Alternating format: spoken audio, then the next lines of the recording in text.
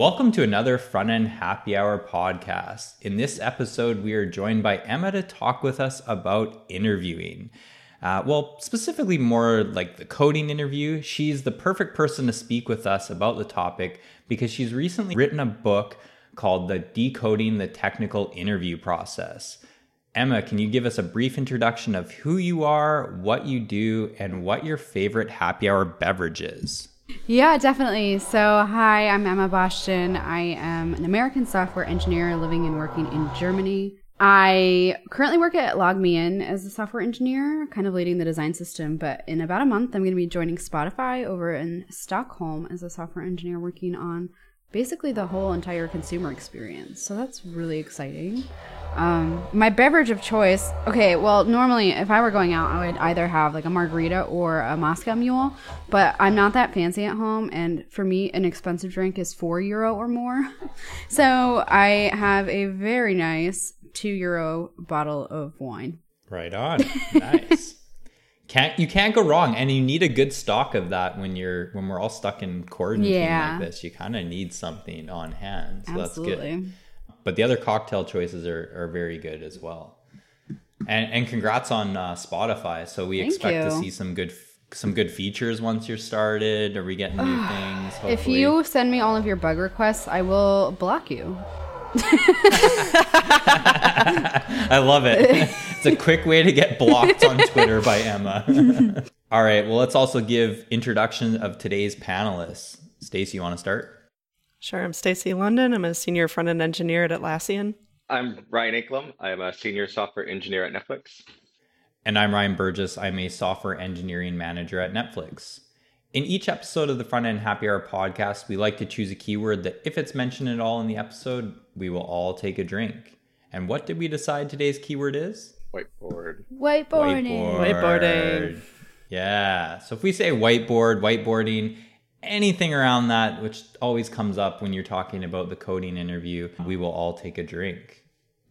Well, let's dive in. I thought a really great thing to kick our podcast off was just getting everyone's thoughts on how they actually feel about the technical interview. Like, how do you feel about it? There's good and bad. So I'd love to hear each of your thoughts on that. Yeah, for sure. So I finally feel like for the first time in my career, when I think about the technical interview process, I don't have major anxiety attacks, but it's solely for the fact that I've been studying this for 5 years straight. I feel like because I've been switching jobs every year, which is ridiculous when you're starting out. I don't recommend doing that. I had reasons, like for the first, I wanted to move to Europe and I couldn't take my job. So of course I had to look for something new. And then I wanted to move to Stockholm. So I found a new job there. But I think for me, the past 5 years, the majority of times when I would think of the interview process, it would be anxiety.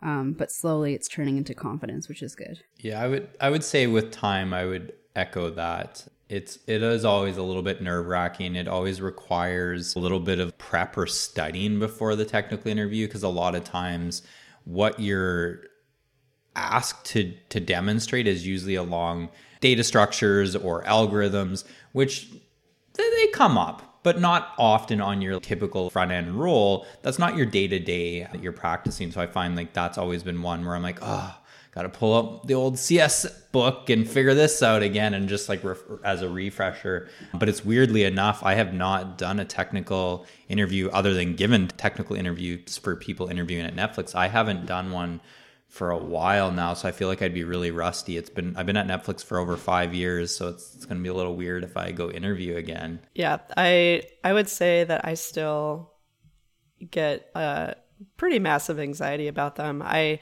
Especially if there's any part of it where it's like live coding, that really just puts me in a strange brain space, and it's really hard for me to not only start to think about how to solve the problem, but also talk through it, which when I'm coding during my normal day job, I'm not like speaking out loud and explaining what I'm doing while I'm doing it. So it's sort of a weird thing that a lot of the technical interview I find are you're being asked to do stuff that is not how you normally work or normally do much of your day job.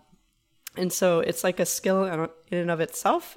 And that that disconnect seems strange to me, and I think we can do a lot better with how we figure out how to assess people to make it more realistic to like what you do normally versus what you're being asked to prove. I agree, and I think it's so random, as in like if the person that's interviewing you is having a bad day or a good day, you can totally change the outcome of your interview, right? It's not how good you are, it's how good the person that's interviewing is feeling at that particular day.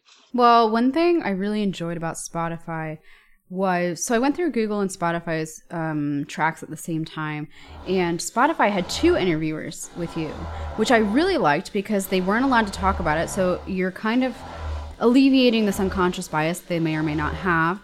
But additionally, they did allow me to ask questions that required an API, and they would look it up for me and tell me like the right API to use or whatnot. Because I think a lot of my anxiety would come from not remembering like the right function call, like array method, like splice versus slice. And in my Spotify interview, they let me like look those things up, and it was more of a conversation than a test. I like that too. It sounded a lot more collaborative, but also we all Google those APIs over and over again. I know we all do it. Why remember that? It's really quick to just Google that. If you're not using the API day in, day out, you're just, why remember it? So I think that should be allowed in one of the technical interviews, because you are doing that on your day-to-day role. I don't think you should be judged like, oh, you don't remember the Splice API? Not a good engineer. Like, this is not good. I start every interview by letting them know that they can Google anything they want, because there's no way I do my job without Googling things. So, and I also try to let everyone know that I'm an ally. Like, I'm here to help you. I want you to succeed. I'm not here to judge you or laugh at you, or, you know, I'm rooting for you, actually. I'm trying to be your help. Well, even knowing how to Google things is a skill in and of itself. So I think it's nice to see how they do that. But it was interesting because between Google and Spotify, they both had data structures and algorithms interviews. Which for a front-end engineer is interesting. The Google side of things was very computer science heavy. It was a lot of hardcore data structures. Like, I was asked to like find a broken edge in a binary tree or something of that sort. It was a while ago, I don't remember. But it wasn't necessarily applicable to my day job. Versus at Spotify, it was about like the DOM. If you think about it, the DOM is a tree. That in and of itself is a data structure that you would learn in computer science, and we kind of forget. So the fact that they tested me on practical knowledge about DOM traversal was so much better suited to, like, I just enjoyed the whole process with them. That's awesome. And it sounded like it was exactly what you said, is more practical. And that's something that I've always thought about interviews on our team is I want to see us asking questions that would almost be coming up in a day-to-day job where you're like, maybe you're building out a feature or component. Maybe it's like build out autocomplete for search or something like that. And it could just be as simple as asking someone that and just seeing how they think through it. What are the follow-up questions that they're asking too? Because I think that's important, is like anytime that you're working on the job, no one spells out exactly what you need to go build to a T. You have to ask a lot of follow-up questions of trying to understand, you know, how many titles am I searching? Like, am I debouncing? Am I like thinking about all the edge cases while you're going, and sometimes asking? I think that's a good way to build more of a collaborative feel with the person interviewing you as well. I liked what you said, Emma, about the interview at Spotify being more realistic. I think that's what I really liked about Atlassian's interview compared to a lot of other places I had interviewed, where the problem that I was coding to try and solve was really realistic. It was like, hey, make a tabbed UI interface and switch between the tabs and swap some content out. And you're like, yeah, that is a problem. That is something you do really pretty frequently in the things that you build. And so it was nice because you could show, you could demonstrate what you actually have strengths in, as opposed to solving some riddle or some, you know, arcane thing that is maybe not going to come up very often. Did they make you use a whiteboard? I mean, whiteboard? What? Cheers? That seemed a little bit planted, not gonna lie. Y'all are thirsty. But one of the things that I'm noticing is that in the past several years, like when I first started interviewing back in 2015, 2014, they had a lot of questions that were very JavaScript heavy. And now what I'm realizing is they're shifting the questions to encompass HTML, CSS, and JavaScript. And so we're seeing this paradigm shift in the industry. Like at Google, I got my first coding challenge, the first phone screen, covered all three of them. You had to be really knowledgeable about like HSL and CSS and how different color values are applied, and how to dynamically manipulate the DOM. And it was the same at Spotify. They actually gave me like a visual mock-up and said, hey, build this with HTML and CSS, and then let's add some functionality. But it was nice because for me, HTML and CSS are my strong suits. I struggle with JavaScript, especially asynchronous programming. And, we got through the challenge and they said, well, you finished this pretty quickly. Like, we could ask you more, but honestly, I don't think we need to. And that to me was so refreshing. Like, okay, they're not just going to like waste both of our times if they know that I can do this challenge. Like, that was so nice. And they like the whole time they talked to me like I was a person. Like we were just like, I don't know if we're allowed to swear on this show, but like shooting the shit essentially. Yes, you are. Okay, perfect. like the interviewer, she was just like swearing up a storm, and I'm like, I love this because I'm from New York and we do not have the cleanest mountains in the world. So it made me feel like we were just coworkers already. I'm curious, like as we talked about some of the pain points or some of the experiences that we've had, what's the worst technical interview that you've all had to do and why? Maybe you don't have to tell what company it is. Oh my gosh, the surprise technical interviews. Those are the best when you're least expecting it. I've had multiple instances. There's one company specifically. They were a startup at the time and they've grown as a result. So essentially the SparkNotes edition is I interview with this company in Australia, super cool company. He sprung a technical interview on me at 6 a.m. my time because we had a time difference, and I was nice enough to be like, all right, I'll get up early. I'm not going to complain about it. And he started firing away these really intense like questions at me, like trivia questions. Like, can you define the difference between const and let? And I defined it, even though I was caught off guard. And he goes, well, actually, that's not correct. And I'm like, well, actually, it is correct. I'm not really sure what you're looking for. And so it just left a really bad taste in my mouth. And I straight up told him, it's 6 a.m. my time. I was not expecting a technical interview. This is the initial phone recruiter call. Normally, you just have a call to see if you're even a good fit. And so it really bothered me. And then he reached back out. Well, actually, let me clarify this. I went through an interview process with them a year before and had an amazing experience when they were a startup. They were really great. I interviewed with him a second time. It was the second time. It was a surprise interview. And because the company had grown, his ego had grown with it. And so he became a completely different person. Like, he was like, you should want to work for us. And like, why should we hire you? And I'm like, why should I want to work for you? And so like, it just, to all the interviewers out there, or other recruiters, if you do not treat your candidates with respect and make it very clear like what's going to happen in this process, they're not going to want to re-interview with you. Yep. Any sort of confrontationally, where you get that sense of confrontation, that's awful. Like, it doesn't feel like, it doesn't make you want to work there because you're like, if this is the first impression, what's the rest of it going to be like? Yeah. I had one of the worst ones I ever did was, it was a while back. This was kind of before we had better collaboration tools, but I was asked to write some code to sort a file, like sort names in a file and output it. And it was over the phone. And I started kind of pseudo coding, but the person on the other end was actually writing it in an editor and making sure that it compiled and worked correctly. And he's like, you're missing a semicolon. And I was like, oh my gosh, we are on the phone. Like, I am not even in an editor myself. I'm just trying to like express how I think generally it should work. And that was just really uncomfortable. And then I had looked this person up beforehand, and they had written a blog where it was a very angry blog about how they are so frustrated by all the people that they interview, and I can't believe that you don't know how to do X, Y, and Z. So I read that blog and I was like, okay, I'm interviewing with this person. I'm going to be prepared. I'm going to make sure I know all those things really well. And I studied, and he asked me that one of the questions from his blog, and I was able to answer it really quickly because I had prepared and studied beforehand. And he's like, you answered that too quickly. And I was like, I I'm not cheating. Like, I had to figure it out. And so it was just very confrontational and strange. And it really put a bad taste in my mouth. I'm like, I do not want to work here. Wow. I mean, good for you to do the research.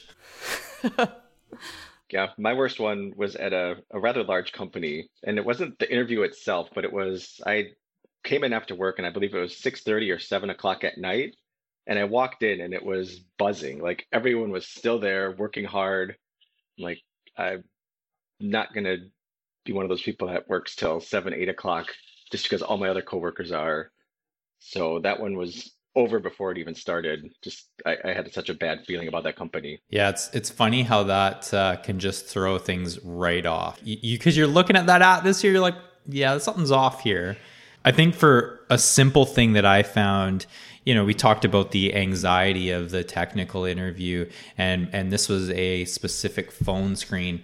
It was one of the larger companies in Silicon Valley. I can't, to be honest, I'm not even trying to hide the company. I can't remember which one it was, but asked me to code in a Google Doc. So I'm on the phone, trying to hold the phone or put it on speakerphone, and I'm having to do a technical question over the phone in a Google Doc, which is really, really painful. And they're watching me because we're just sharing the Google Doc that way. And it wasn't pseudocoding. I don't think it was supposed to compile, but it was supposed to be as real as possible. And, even just tabbing in a Google Doc can be awkward. And so it wasn't the worst question. I know I did fine on it. It was probably the simplest question if you were just doing it in an editor on your own, but having someone watch you in a Google Doc where you're just like, there's no syntax highlighting, this feels really awkward. I mean, it was probably 6 or 7 years ago, so I know we've gotten a little better with how technical interviews can be done on the phone. So I guess I can't fault them that it was a while ago, but it was still an awkward moment where I felt like I could have done a lot better on that. I still answered your question, but this felt a little weird. What do you all think of, I mentioned, okay, so it brought up the phone screen and, mentioned that as, maybe being anxiety coding over the phone. What do you all think about doing the take-home exercises? How do you feel about that? I know that's a big thing that companies use is, go build this, send us back your code. I love them. I love them so much. But here's the thing I don't like is when companies pile on this big take-home project with 12 other technical interviews. Pick one or the other, or find some medium. I love the take-home challenge personally because I don't do well under pressure. I never have. I've had a really good take-home challenge with one of the big companies, and they let me choose. There were 2 very different projects. They were well scoped. One was more asynchronous REST API stuff. The other was more UI design. And so for me, having that choice was so pivotal in my ability to succeed there. But I like those because you're in your own element.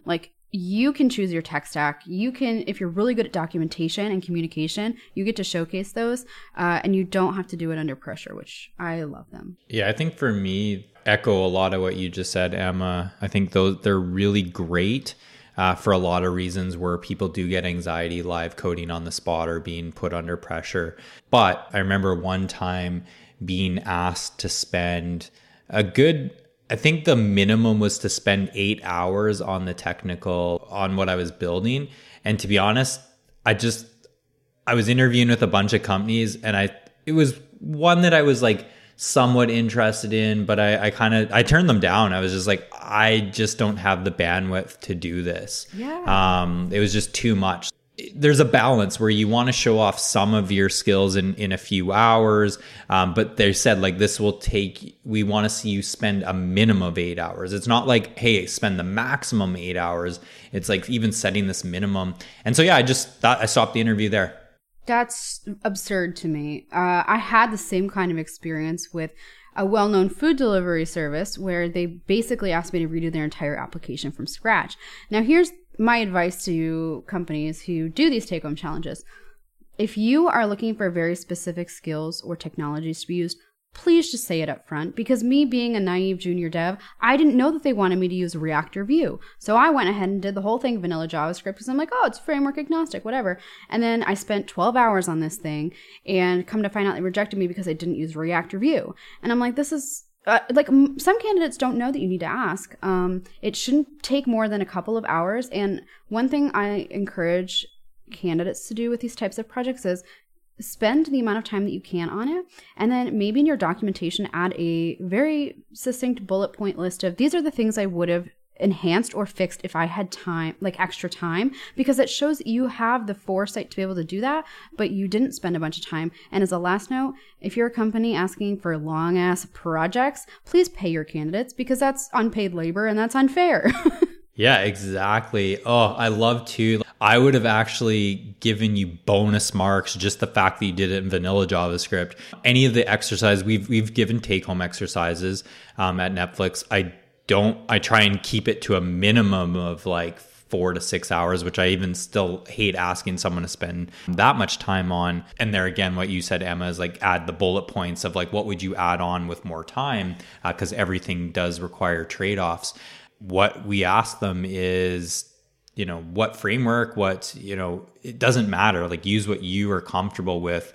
And to be honest, I prefer someone demonstrating that they know vanilla JavaScript than relying on Vue or React or Angular. Before I started at Netflix, I interviewed with InVision, and they actually paid you to do the take home. And that absolutely blew my mind. And that was left such a so did Gatsby feeling. Yeah, Gatsby had a really great process where they actually let you pretend to do the job that you would be doing. Like I was interviewing for like open source maintainers, so they were like, here's a fake like pull request someone to open, like can you gently like write a response back to be like, oh sorry, we're not going to merge this at this time, like what's your response to that, or can you do this? But they paid you for it, and I thought that was really cool. Really quick before I forget, here's another tip I just want to mention is alongside with these are the things I would have improved if I had time. If you make explicit trade-offs and you understand the implications of those, be explicit about that. So for example, if you want to focus more on, I don't know, some kind of functionality, let's say you're building like a timer application and you want to focus on maybe an additional feature. Maybe you want there to be a sound that goes off when the timer finishes. But you don't want to spend a ton of time building out a custom UI for a timer, and you decide to use a UI framework like Material UI or Carbon Design at the expense of the performance. Just say that. There's nothing wrong with using a UI framework. Just be honest and be like, yeah, like, again, like I understand this has implications on my performance bundle, especially because I'm not using a ton from the library. But if I had had more time, I would have gone and done it from scratch. And one other tip, I get very passionate about this in case you couldn't tell. One other tip is run your application through an accessibility tool and include like the Lighthouse screenshot or the Axe screenshot in your deliverables, and people will love that. Ooh, that's a great tip. I love it. I would be happy seeing that. I think maybe Emma, you mentioned like, pay people. There's it's this like delicate balance, because it can be really exclusionary to only offer the take home for reasons y'all kind of mentioned, where like you may not have time, or what if you're a single parent and you have like zero time because you're trying to raise a kid. There's so much stuff there that like can make it where you're going to only see a certain kind of candidate because of how you're choosing to do your interview process. So I think offering choices is really nice. Yeah, I love that. I like that too, is the choices. We've been talking a lot about the technical interview, which makes sense. Emma, you've totally written a book on it. But I am curious, like when you've all been interviewing at companies, or, just we all talk about this, these types of things. Do you feel that companies are spending too much emphasis on technical skills versus on cultural, or culture is probably the best way to put it? Yes. Simple yes.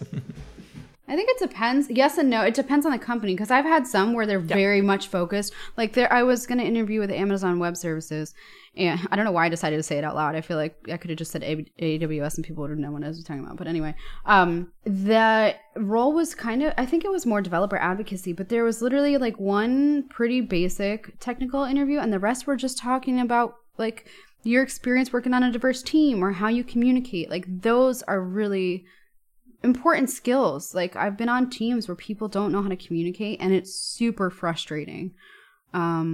I know. So my dad is a senior architect at IBM, and he used to be responsible for hiring. And he would always say, I would rather hire someone who does not have the strongest technical skills, but knows how to learn and has the work ethic, than someone who is a know-it-all and not a team player. And it's so true. That's what we should be hiring for. But yeah, to your point, Stacey, a lot of companies have too much emphasis on these technical skills. And I can't remember shit during these interviews. Like I can't memorize APIs or whatever. So it's difficult. A lot of these companies definitely hyper optimize for the technical stuff, and they're like, oh well, we have, we do the culture fit, values interview. Like there's one person that does that, but the thing is like I, as a technical interviewer, I want to know that this person is going to be a good teammate and that they're friendly and kind and humble, and that stuff. Like I almost rarely get to tease out because I'm executing an interview by just asking technical questions. And so I think it's nice for everybody in the interview process to be able to ask not just technical questions. One of the questions I got once, I think I was interviewing for my current role at LogMeIn, and I was interviewing with the hiring manager, and he goes, so how do you stay up to date on stuff in the industry?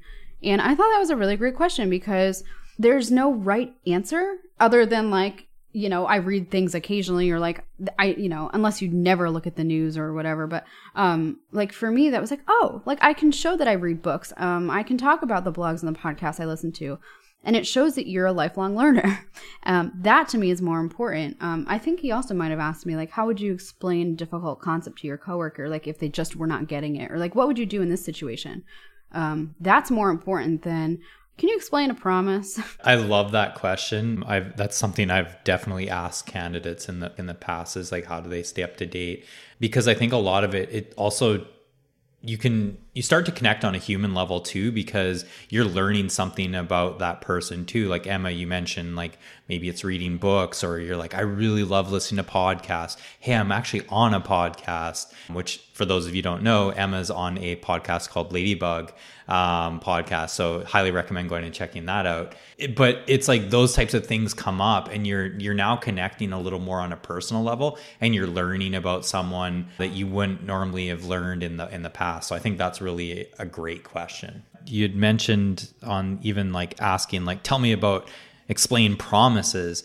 One of my favorite, not asking that, but even as a bit of a technical question, but even more on the communication side that I'd be looking for is, tell me about a technical problem that you've currently or recently run into. And it can be really anything. It could be like a side project. It could be something in their current day-to-day work. It doesn't really matter. It's not really about what the problem was. It's like, how do they explain that to me? Because I think that's another important aspect. Maybe that fits a little bit in technical, but it's really in the culture aspect, is you're working with other engineers, and we do run into problems all the time.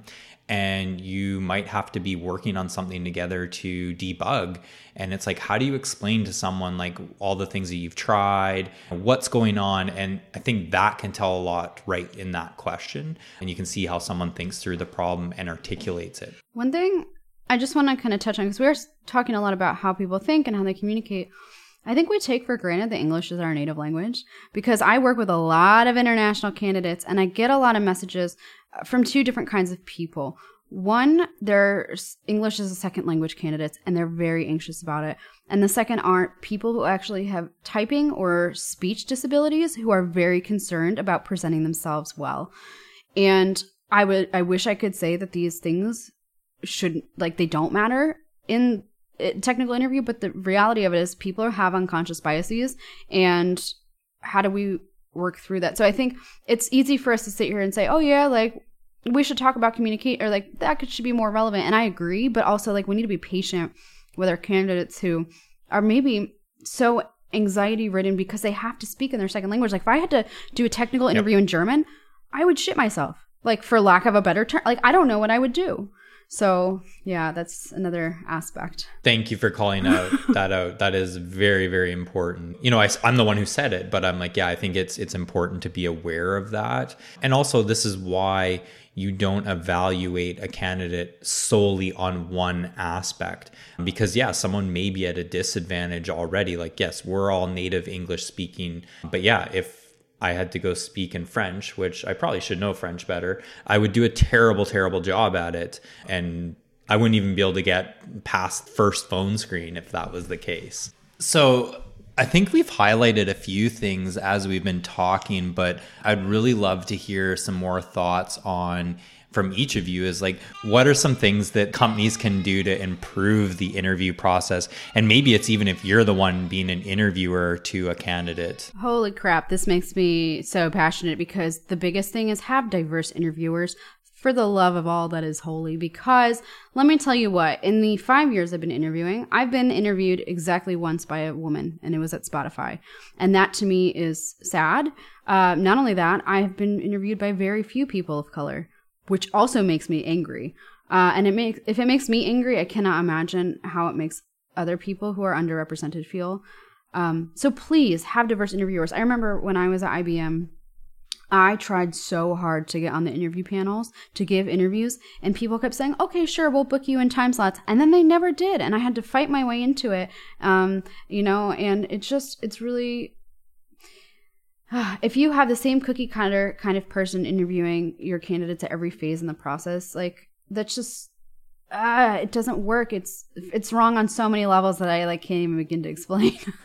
Guess what? If you want a diverse team, which we've said many times, even on this podcast, there's many great articles, videos, everything about why having a diverse team is so important, especially when you're building products. So we don't even need to get into that. But if you want a diverse team, if you have the same types of people interviewing, we all have bias. So guess what? Now you're just leaning towards that same candidate or the person who ends up getting hired. I think it's amazing. Anytime I can have a diverse panel on an interview that we're hiring for, it's so important because you're getting aspects that I wouldn't have even caught. Emma, Stacy, Ryan, you might catch something that I'm like, oh, I didn't even notice that. Or it just ends up helping get the more rounded interview out of it as well. And better for the candidate too, that's saying yeah, we do actually have diverse people here. I would evaluate a company interviewing me if I just see a bunch of male engineers interview me, are there any female engineers? It's probably going to be a question I ask. Yeah, there's some really interesting stuff that comes out through those interviews as well. If you have let's say a woman and a man in the interview, and the interviewee only ever answers and looks at the man in the interview, it's there's an interesting thing there that's kind of probably unconscious, but it's telling. It's is that person respectful of people that are different? And that there's little subtle signs there that can really help you hire better as well if you have a diverse panel. Yeah, and the other thing is, I heard this a long time ago, one of the benefits of having a diverse workforce, not only does it spark innovation, but also your customers are potentially coming from all over the world. Your customers don't necessarily look and think like you do. And when you have a diverse culture in your workplace, people empathize with people who come from similar background or look similar to them, just unconsciously. And so if you have a diverse workforce, you're better able to understand your clients as well. There are so many reasons. And I know this is not a diversity episode, so I don't want to just monopolize it. But I did think that was a very important note because it makes me so angry, all these big companies who say that they are promoters of diversity and inclusion, yet really because based on my experiences with you, and I've been in plenty of uncomfortable situations where I was made to feel very unintelligent. And I do think that was a result of unconscious bias. Put your money where your mouth is, right? I can't imagine how it feels too as being the only on a team when you're the only woman or the only person of color. That's tough tough. Like, and so, you know, you want to have diverse teams to make people feel more comfortable and be able to do great at their job, like take that anxiety off their plate. I love that we went into it because I think this is an aspect that's so important in interviewing in general. Yeah, I had a candidate recently that was like, "You're the first woman I've ever interviewed with doing technical interviews." And I was like, wow. Yeah. Oh, no. Yeah, it's hard. I don't know. As someone, like as a woman who wanted to give technical interviews, it was like, and I wasn't essentially allowed to, like it was all these false promises of like, okay, well, we'll put you on the schedule. And then they never did. This happened at 2 companies. I don't know if it's just because they don't have women at the company or if it's just that they're not giving them the opportunity to interview. But yeah, something needs to change there. I was going to say maybe another good piece of advice for companies, but I know that it's hard, probably for legal reasons, but to give good feedback to the candidate. Like you spend all this time, many, many hours, perhaps even over many days. And then if you just get like a no and no feedback, it's so demoralizing. Yeah. And I'm sure there's tricky parts with like legal things, but oh gosh, yeah. I would like feedback. I don't know if it's a company thing or if it's a cultural thing. Like some countries have different employment laws. Every time I've asked for feedback, 9 times out of 10, I'll get some. Whether that's proactively the recruiter giving me feedback or me asking, I've generally always received feedback. And the thing is, if we don't give feedback to our candidates when we can and we're legally allowed to, we're not helping our industry at all. We're not helping anyone improve. Like we need to help foster our own community so that when they come back to us in a year, they can just hit the ground running and start contributing immediately. +1, +1,000 on feedback. I think it's so important. I sometimes, yes, you're right to the point that some countries have different laws around this. Sometimes I also think it's an excuse. I do think that sometimes companies are leaning on it too heavily to say it's an excuse to not give that. When you think about giving some feedback, especially on a technical aspect where someone is just missing some of that technical depth and you're able to give them some insights into areas that you were evaluating that just didn't really shine for that person, that's a huge learning moment for them. They've taken their time to do that interview and they're going to walk away with that experience so much better, hopefully improving because of it too. So I think it's really important. And Emma, I love that you said ask for the feedback.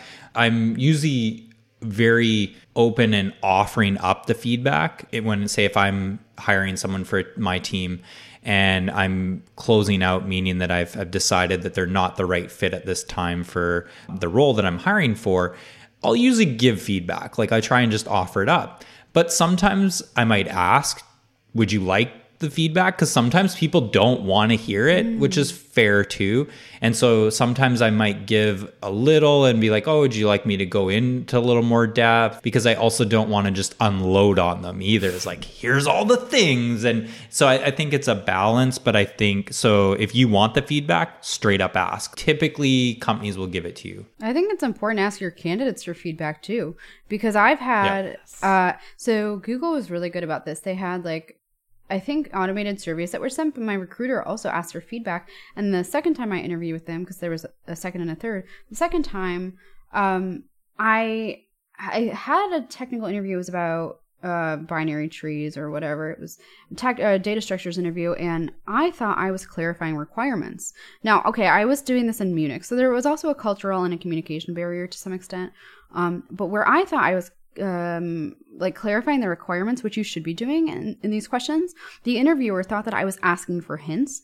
And so when she came back to me, it was like, oh, like, yeah, this person said that you asked for a lot of hints. I go, oh, because I was under the assumption I was just clarifying requirements. So like, you know, that I did tell her, I go, that was a little frustrating for me to hear because, you know, I thought I was doing one thing and they interpret it as another. So to be penalized unfairly, this is the problem with having one interviewer too. Like if you get 2 interviewers and they submit their responses separately, you're less likely to get someone who misinterprets something or just like, to your point, Ryan, like is just having a bad day. So yeah, definitely ask your candidates for feedback. When I interviewed at Google, and I feel like they were kind of notorious for having the whiteboarding interview, they actually allowed me the option. Oh, shoot. Yeah, I have to open a new bottle. They actually allowed me to either use a whiteboard, so cheers again, we're making up time here, or to use a Chromebook. And I thought that was really cool because I got to use both. So I did all my pseudocode and I wrote down all my functional requirements on the whiteboard, which is, oh shoot, now I'm going to say it all the time. Cheers. And the more I drank, the faster I talked to. That's good. But I think writing down functional requirements are so important because if you start going in a direction without understanding the concept of the problem, that's and this leads into like a piece of advice you would give someone. So first is clarify the question. And Ryan, you mentioned this earlier, but the questions are intentionally left with a few holes to see if you can deduce what information is missing. So by writing down these functional requirements of, okay, if I have to do, let's create an infinite scrolling where essentially design Instagram, like how would you do this? Okay, well, what's a functional requirement? Well, we never want the user to see the bottom, right? So maybe when there's 25 images, like maybe when we get like within 500 pixels of the bottom, we need to load more images. Maybe that's a functional requirement. And then you realize, okay, well, are these going to be like the same size photo? Like just like little things. Find the holes, write down the list, and then start coding. Take the 10 minutes out of the 30 to do that. You also touched on another point a bit earlier too that kind of stuck out for me as well. Like when people are giving feedback, like you mentioned, a couple people being on a panel at the same time is really good because you're able to get two perspectives on the same interview.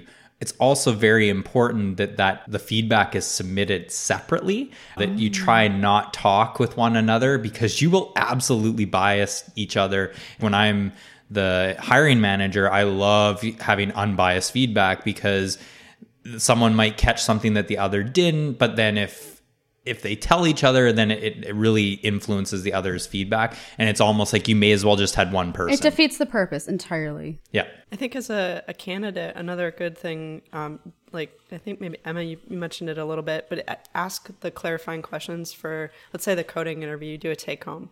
Ask a lot of questions. Be like, what are you looking for, or is there anything you'd like to see highlighted in the way that I answer this technical question or solve this problem? Because I had something one time where I spent a lot of time with the take home and I really over-indexed on accessibility and responsive, and I really focused on that, and they were like, oh, we really wanted to see more about JavaScript performance. And I was like, oh, well, if I would have known that, I definitely would have, spent more time on that and less time on the other things. And, I should have asked that, but also for companies, you should make sure you're really clear on what you're really looking for in that answer. I like, Stacey, that you led into a bit of what advice for candidates. I would love to hear, before we go into picks, what's one piece of advice that each of you would give someone preparing for a technical interview? My biggest one is not to cram information the night before. And I know that's hard because a lot of us are not job searching for fun. We're doing it because we're either laid off or we're in an unsafe work environment or some unforeseen thing. But here's the way that we learn. Whether people realize it or not, we need sleep to process information and build synapses in our brain. And what happens when you cram information, the short-term payoff is very high. So you will remember these things the day after. But every day subsequently, you're losing all of this information. It's actually better to take the 2 weeks to learn a little every day, get a good night's sleep, and your brain is building these connections. And it may feel a lot slower. Like you won't see your progress move as fast. You're going to get frustrated about it. But then you'll wake up on the 14th day and be like, oh my gosh, I remember all this. I understand it. And not just you've memorized it, but you've actually understood the concepts. That's another thing is I see so many candidates, myself included, because I did this. I memorized solutions. I didn't understand why they were the most performant. And I wasn't reading anyone else's solutions. So I'd be like, oh yeah, I passed this on HackerRank, move on to the next level. Well, how about you take the second and go read other solutions, not just memorize them, but conceptually, why? Why are they better? What are the trade-offs? So yeah, it's a combination of do it over a long period of time and make sure you're sleeping well, and read other solutions and understand why they're better or worse than yours. The advice I like to give is remember that you're interviewing them as well. You want to make sure that you're a good fit at this company, and that kind of gives you a little bit of power. It helps you feel not so helpless going into the interview, but it's also extremely important. You want to make sure that you're a good fit at that company and you want to work for that company. So Just make sure you're evaluating them as well as them evaluating you. Yeah, I guess don't be afraid to ask questions as a candidate. If they give you, or if they say, hey, we're going to do a technical phone screen, and that's all they say, you can just ask, oh, what kind of thing are you looking for in that technical phone screen, or what technologies are going to be used in it, or how is it going to happen? Am I going to code in a Google Doc, or am I going to, what's that going to look like? And it helps you come into it more prepared, but just ask. It never hurts to ask those questions. Yeah, it's like the more you know about the logistics, the less you worry about the things that you can't control. And kind of bouncing off of that a little bit is just, don't be afraid to say you don't know. I would so much rather work with someone who's like, you know what, I'm not really sure. This is what I say. If I don't know the answer to something, if it's a very direct question, I'll be like, I'm not sure. Here's my guess based on, like everything I do know. This is what I would say, but I'm not sure. And that is so much better of an answer than trying to bullshit your way through it and pretending like you do know what you're saying when you don't. Yeah, because we don't know everything. As engineers, we don't have all the answers. You don't have, maybe you've just never worked with promises. I'll bring that example up, and like, okay, well, like, can you help me understand what a promise is? And like, maybe I can implement that. To me, that shows that you can learn on the spot, ask the right questions, and also show humility too, that you're like, yeah, I don't know that. Then that's okay, because we don't all have the answers. And I think to build off the questions aspect, another thing that I think is a really good piece of advice is ask the recruiter or maybe the hiring manager, what's the process look like? What's the, what should I expect from these interviews? Especially when you're going on site or for that like longer day interview, it's like, who will I be meeting with? What are some of the things that I can expect from each of those interviews? They'll tell you, or they should, or hopefully, because we're not wanting to stump people. But I think that can also help you mentally prepare, like, okay, I'm going to have like 2 or 3 technical level interviews, and this is kind of some of the things that they're going to be talking about. Here, I'm going to meet with this person that's going to be talking about architectural design, or meeting with a PM to think about really products. And anyways, just like you get a better sense of who you're meeting with and how to prepare for that interview. I think that's what distinguishes a good recruiter from a great recruiter, is that the great one, you won't have to ask for the stuff. That will tell you. And not only that, they'll cheer you on. And it's just important to remember that your recruiter actually potentially might have a say in whether or not you're hired. They might be able to push for you and advocate for you. So please treat them with respect and write them a thank you email, and attend their meetings on time. But yeah, a great recruiter, and I've had many great recruiters, they will actively prepare you because they want you to succeed. That thank you email thing, I almost never get these. And I'm like, is that just old school and old fashioned that people send these, and they always stand out when a candidate actually sends one. I was like, oh, that's so nice. Well, you have to send it through carrier pigeon, or it's not legitimate. No, I'm kidding. Yeah, just like a simple thank you email is so welcomed by the team. And yeah, to your point, Stacey, like it's I don't know the right term. I'm losing my English, but it's like a dead gesture now. I don't know. That's how I'm going to phrase it. I like it. Yeah, it was probably more common years ago, but it feels like not as common now. Yeah. I love what you said about treating recruiters with respect. I mean, please treat everyone with respect. I will absolutely pass on someone. They could be the best engineer ever. If they were treating the recruiting partner like shit, I don't want them on my team. I think it really, the whole time, the minute you walk into the lobby, you might be checking in with a receptionist. You can learn a lot about someone just on how they interact with like those people. And that can play out to not in your advantage. You should just treat everyone with respect, but yeah. Yes, please treat your recruiters with respect. Let me tell you what, our receptionist in California, she was responsible for giving feedback to the executives on how the candidates treated her. And I tell you what, if they treated her like shit, they did not get an offer. Right. They shouldn't. I mean, how are you a team player? Yeah. Not only that, and this is a total tangent, but not only that, recruiters, I guess, but also receptionists, potentially they could have been VPs back in their day. They could have been software engineers. That, just because they are sitting in the receptionist spot doesn't mean that they did not have a quote unquote distinguished career as you might see it. Just be careful, All right. Well, let's jump into picks.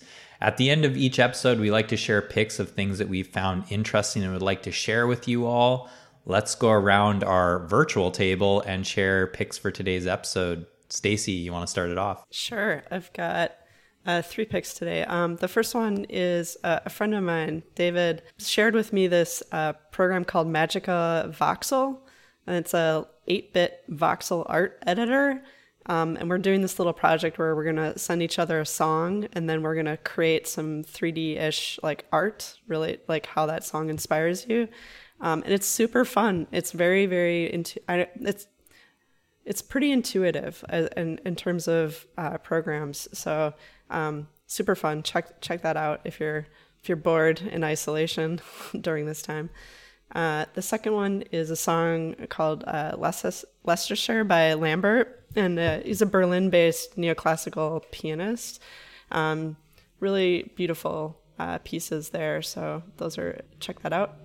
And the last one is a song called I Feel Better by Ghost Culture and Kiwi. There's words in it, so I don't often pick songs with words, but it's a fun, bouncy track, so check it out. Ryan, what do you have for us? Yeah, I had a really tough time getting picks this week because my life just doesn't change from day to day anymore. It's just the same thing over and over again. I'm not experiencing or discovering anything new. But the 2 things I picked were first, the Pixel Buds 2. I suffered through the first iteration of Pixel Bugs, and they were absolutely horrible. And I've had these new ones for about a week now, and I really like them. They don't fall off when I run. They work as advertised. They sound good. So that's my first pick. And my second pick is Jem picked the show The Last Dance last week. This week, I'm going to pick the Last Dance playlist on Spotify. So someone, or I think Spotify actually did this. They went and took a lot of the songs from the show and put them in a playlist. So if you like that 90s hip hop R&B stuff, this would be a great playlist for you. Right on. Emma, what do you have? Okay, I totally just pulled these out of my butt, but it's fine. The first is an ebook by Stephanie Murillo. She just published The Developer's Guide to Book Publishing, so I highly recommend checking that out. She also has a second one called The Developer's Guide to Content Creation, so go support her. The second is an audiobook I just finished called Launch by Jeff Walker, and it talks about how you can literally launch any product online. This has an e-commerce theme, but it's fine because the third shout out that I have, or the third pick I have, is not related to e-commerce, and that is Bus Simulator, which I just bought for my PS4, and let me tell you, I'm a terrible driver, but it's fine, and I will get better. It's really great. You basically just drive around. You own a bus company. Mine's called Dunder Mifflin, and you just try to stay in the lines and be on time. That's amazing. So is that going to be a new career at some point? You're going to be like, all right, I'm going to be a bus driver now. You're going to see a very sharp decline in my content creation for the next 6 months because I will become the world's best bus simulator driver.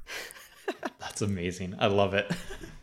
All right. To follow with our interview podcast episode, I'm going to actually suggest everyone go check out Emma's book, Decoding the Technical Interview Process. There's a lot of great tips in there, and you go on a lot more depth than we have today on this episode. So highly recommend that. And then as we've all found us having to be remote and working from home, I thought I'd share an interesting site that's dedicated to, well, it's called the Nomad List. It's dedicated to finding you can live and work anywhere in the world. It doesn't work exactly right now because we're not able to travel, but as travel restrictions come off and, things get a little bit more back to normal, I think a lot more companies are going to be allowing people to be remote. So I thought this is a great suggestion for people if they're wanting to travel the world and continue to work. This site gives you ideas of where to live and suggestions. There's a lot of great information on it. So that's Nomad List website. I think it's just nomadlist.com. All right. Before we end the episode, I want to thank Emma for joining us. It was awesome having you, and thank you for sharing a lot of really good wisdom. Where can people get in touch with you? I am decently active on Twitter. You can just find me at Emma Boston. I do try to respond to every single DM, but I get a lot of them, so just please be patient. But yeah, absolutely feel free to DM me over there. Right on. And thank you all for listening to today's episode. You can find us at frontendhappyhour.com. You can subscribe to us on whatever podcast application you like to listen to podcasts on. You can follow us on Twitter at frontendhh. Any last words? Don't make people code on whiteboards. Ah! Cheers. Cheers.